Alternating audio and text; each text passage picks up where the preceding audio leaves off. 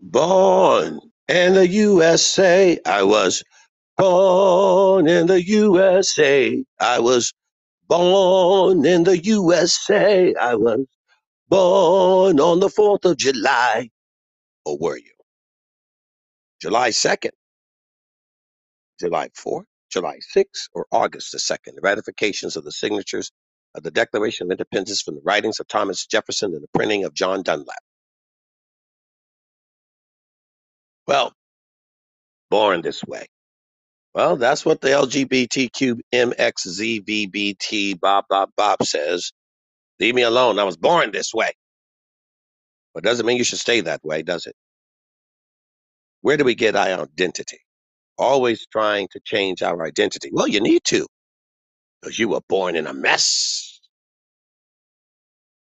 The country was born this way. No, it wasn't. The country you see today is not the country it was in the day, particularly with millions of slaves, the majority from Africa, a few from poor white commoners of Britain. But at least the white commoners from Britain were treated with the citizenship rights of the empire, not the blacks. Country was born, the industrial economic boom of the 16 and 1700s was on the back of other people's children, wives, babies, daughters, husbands, brothers, sisters, grandmothers, grandfathers. The ox and the cattle were treated more human than the people. That was the beginning of this colony from Britain. Not so good, not so great.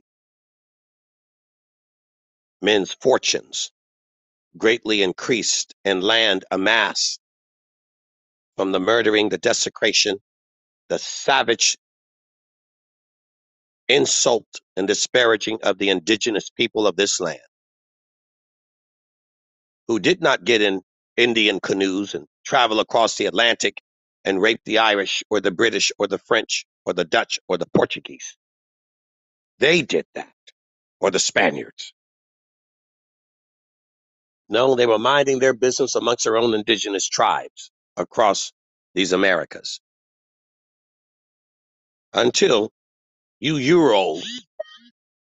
Euro barbarians came across the sea, manifest destiny in the name of God, that you transmuted, transgendered into something and morphed it into something that it was not. Not the God of Abraham, Isaac, and Jacob, but the God of an empirical king who did nothing more than want power and would use any means, by any means necessary, to get it, and form this colony.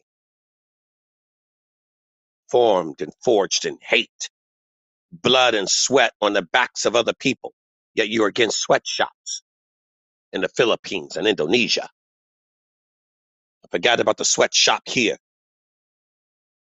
And the tens of millions of people raped, dragged, chained to serve your interests from the islands of the Caribbean to the eastern and Gulf seaboard of the United States, which are not so united. This is the wickedness of our land.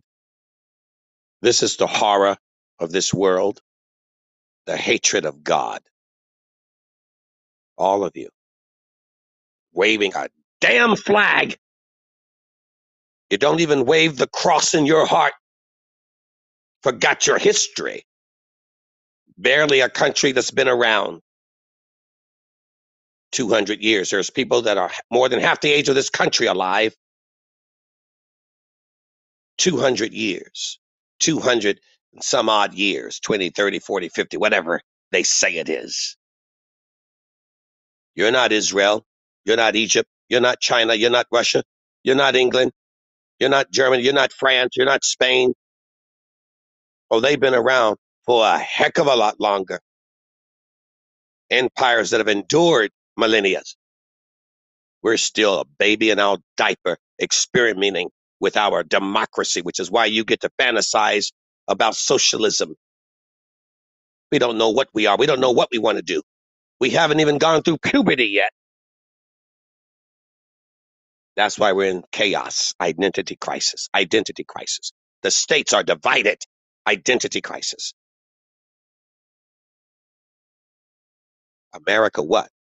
North America? South America? Go to South America, Central America. They don't call themselves Americans. They call themselves whatever their country is. But we have no country. So we say the United States, which are not. Territories in the West that were taken over.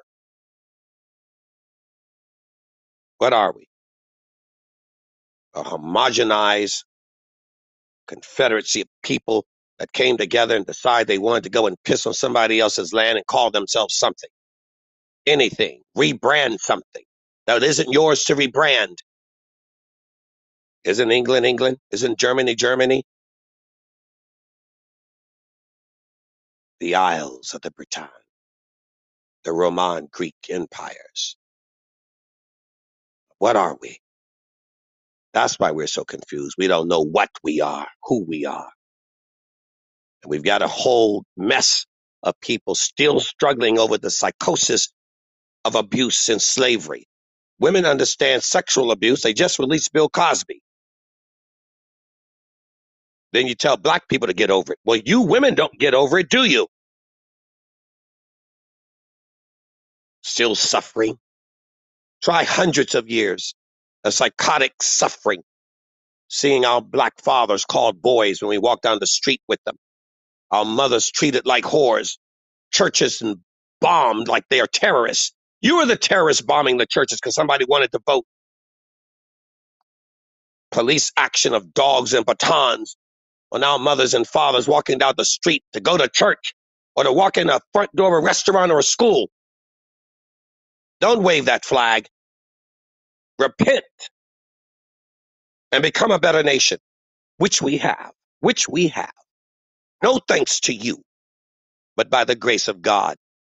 Those slaves should have given God the middle finger, like most of you white people who do nothing but serve Ra and yoga and Hinduism and Buddhism, anything but God. But that's not what blacks did. They called on God. They didn't blame God, they blamed you. You were the one that did it, not God. Prayed and begged God for mercy. Asked God to intervene, and he did. The Southern Christian Leadership Conference. The abolitionists, by the way, white and black. Those white Christians who decided that the other white Christians were using the Bible to enslave people and were getting it wrong, and fought against their white brothers who wanted slavery as an economic fortune, wanted something better.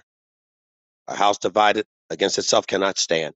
But at some point, you got to break it down and break up the foundation and start it all over. And there were white men and white women who had courage because they saw in the mirror what their race had done and wanted to right the ship. They joined the fight to set the wrong right and make it better for their brothers and sisters, for we all come from Africa. No man has the right to tell another man his right. That comes from God, not a constitution or a declaration of men's pens. And anytime a man is writing a constitution or declaration, it must be in agreement with that which has already been set in place by that natural law of God, written in the cosmos and the soul of all men and women. But we gave God the glory for how far we've come. Look how far we've come. And now, look at us today. What's happened? Now we want to go back and forget how far we've come. We've improved this nation. We've become better. The child labor laws. There aren't little boys and girls in a factory sweating when they're 7, 8 years old in a factory. Women are able to walk down the street and have rights and be respected, not diminished, not tossed to the curb, beaten at home by their drunken husbands. They're able to go and make a living for their children and for their family, contribute, like Proverbs 31. They are industrious women. Blacks and Mexicans and immigrants, of which this nation is, apart from the Arapaho, the Cherokee, all of the other tribes of Indians. Forgive me for not naming them all. But it's by the grace of God that we come here and put the people of this land on a reservation on their land. Then bring people from another land to go to work for us, slave for us, and not pay them. And then tell them to get over it. But we've come a long way. And I got a long way more to go, don't we? We're not where we ought to be yet. But let's stay on the path. We're on a journey. We got to fight against this identity crisis. Our children don't know what they are. Well, how could they? How could they know what they are after what you've done? Their parents and their grandfathers and their legacy. We've got a nation that overtax, overregulates, overfeeds. Monetize you, turns you into consumers. We must continue to do better and not use it as a political fulcrum for the Republicans or the Democrats, but for mankind in the image of God's kind. It's up to those of us who know the God of Abraham, Isaac, and Jacob, the Yeshua Messiah, to give our lives and lead this nation. The Christians, the believers in God, have always led this nation outside of the vote, outside of the political positions. We are the conscience of this country. And without the believers doing their part, this country has no future. Do your part. It's not in the halls of Congress. It's not in the White House. It's in your house. Do your part. In your community, in your home, raise your children to honor God, not to be indoctrinated by the corporations and those that come from all over the world to piss on this land, to monetize it, destroy it, cannibalize it. For when a nation forgets its God, God forgets the nation. We've come a long way, with a longer way yet to go. The work has only begun. It is not finished. Do more. That's why Jesus said, be born again. Because you did have identity crisis. You weren't born right. You weren't born right. Tell the Lord that. I was born this way. Leave me alone. This is how I was born. Exactly, which is why you have to be born again. You were born in sin and conceived in iniquity.